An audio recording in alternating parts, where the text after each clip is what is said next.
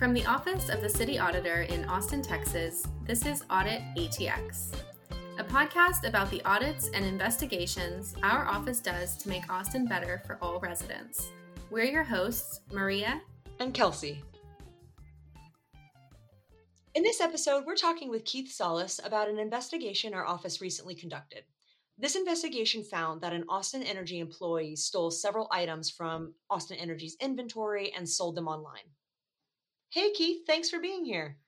Yeah, thank you. It's good to be back. So, inventory theft at Austin Energy. What happened here? Can you give us an overview of this case? Okay, sure thing, Kelsey. So this was a really interesting case for us because it started out with a confession, which is not how things normally go. What happened was back in early 2019, Austin Energy had ordered 8 nitrogen oxide analyzers, which are just a measurement tool for their gas turbines that they needed. And the subject in this case, Rodney Stockton, wound up stealing 2 of those. And ultimately, Austin Energy discovered this. These were fairly large objects, physically large. They're also very expensive objects. They both retailed for over $20,000. And there were things that Austin Energy needed at that moment to put on their gas turbines. So it was something that Austin Energy was going to discover and did discover. They didn't know what happened to them, of course, and so they started looking, maybe somebody misplaced it, maybe somebody had already installed it without their knowledge, something like that. But ultimately, one of their employees decided to check online just to see, maybe they're available for sale online. These were something that our employee had stolen. They found them for sale on an online marketplace and wound up filing a police report. And at that point, so this is about a week after Austin Energy initially discovered that 2 of those analyzers were missing, Rodney Stockton submitted a letter of resignation in which he admitted to taking those 2 items. As a result of that, the Austin Police Department got involved and they wound up looking at Rodney's seller history on this online marketplace and found that there were a bunch of other items that had been taken from Austin Energy. And so in total, there were roughly 20, 25, somewhere in that neighborhood, items that had been stolen from Austin Energy with the value of over $130,000.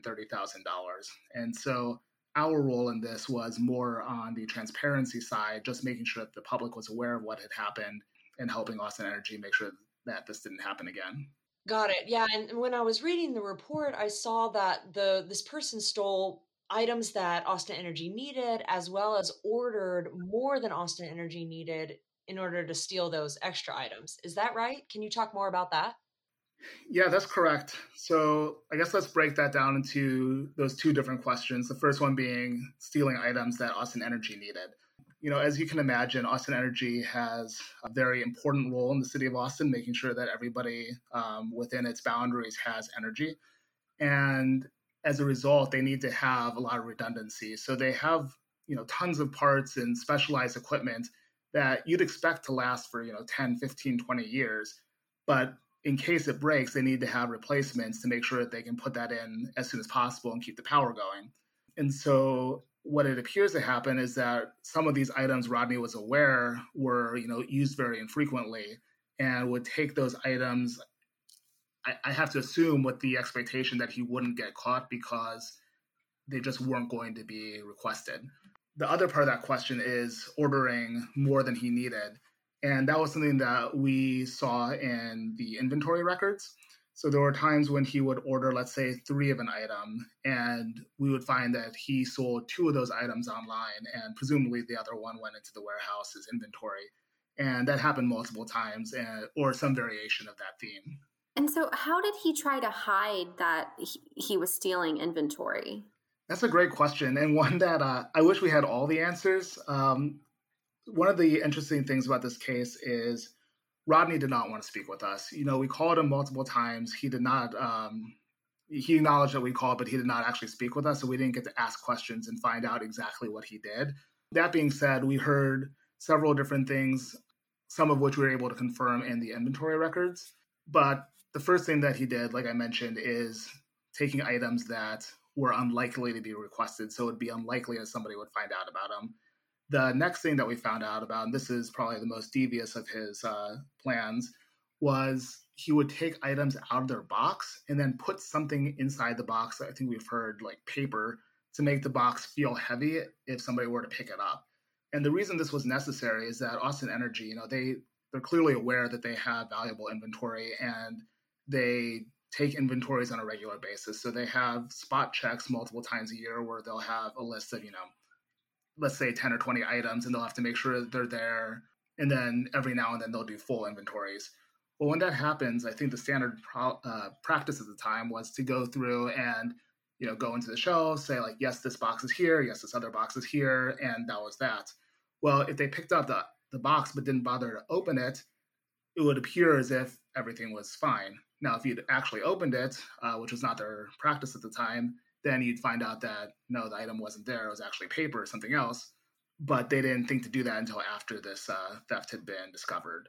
And one of the reasons they actually had to do this is when they found all these items that had been for sale online, they went into their warehouse and they found that some of those boxes were there. And so their initial thought was, where was he getting these items?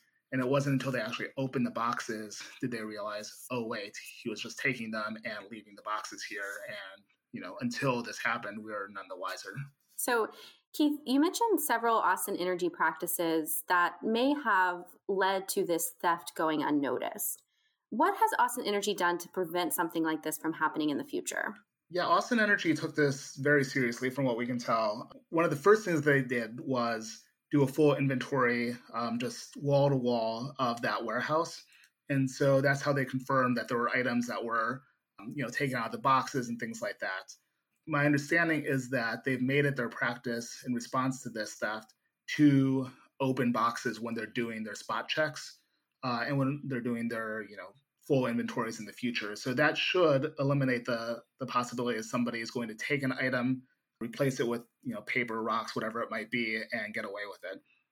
They did some other steps as well.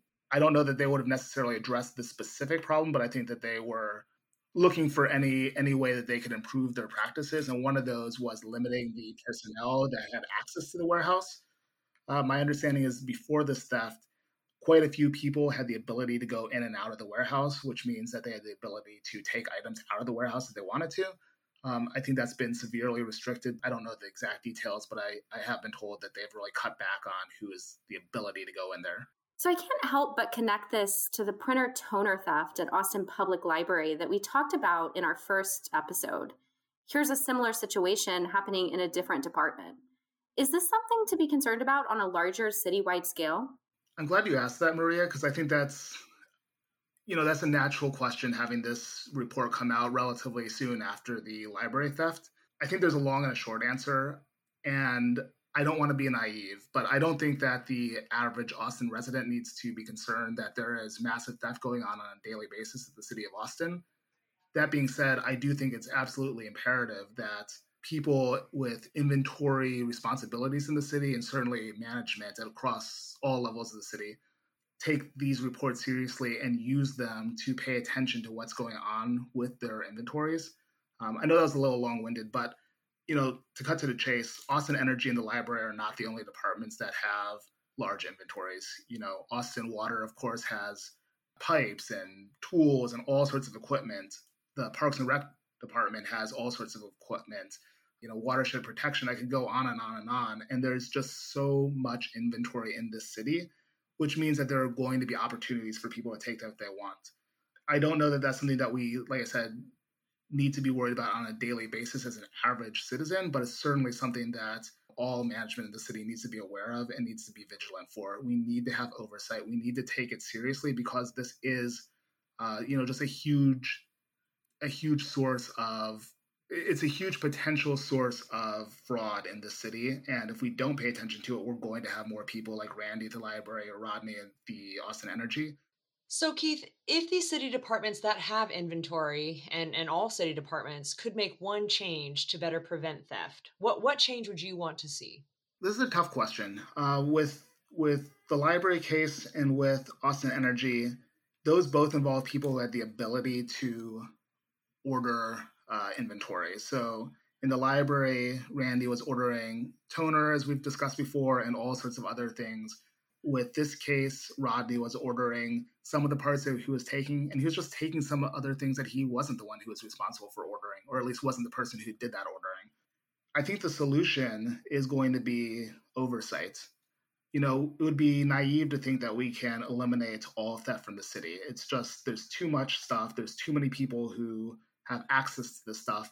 But if supervisors and if management is paying attention to the quantity of items that's being stolen, is the frequency that items are being purchased, the discrepancies between different warehouses, for example, and asking questions, I think that'll go a long way to cutting down on the possibility of these type of thefts continuing. I also think that we need to send the message to city employees that theft is just not acceptable in the city. These are the public's resources. We care about maintaining them for the public, and theft of any kind is unacceptable. I want to say, the library did a good job. Randy no longer works for us. Rodney got the message and he resigned when his theft was discovered. But every employee needs to know that if they are taking the city's resources, they will not have a job with the city any longer. And hopefully that'll also cut down on people's willingness to try this in the future. Great. Thanks so much, Keith, for those thoughts. And thanks for being a guest on our show today and talking about the work that you did on this investigation. Yeah, thank you so much for inviting me. I had fun. Thanks for listening to this episode of Audit ATX. This report is available on our website at austintexas.gov/auditor. Follow us on Facebook, Twitter, and Instagram at Austin Auditor. And subscribe on Spotify or Apple Podcasts. Until next time. Bye-bye.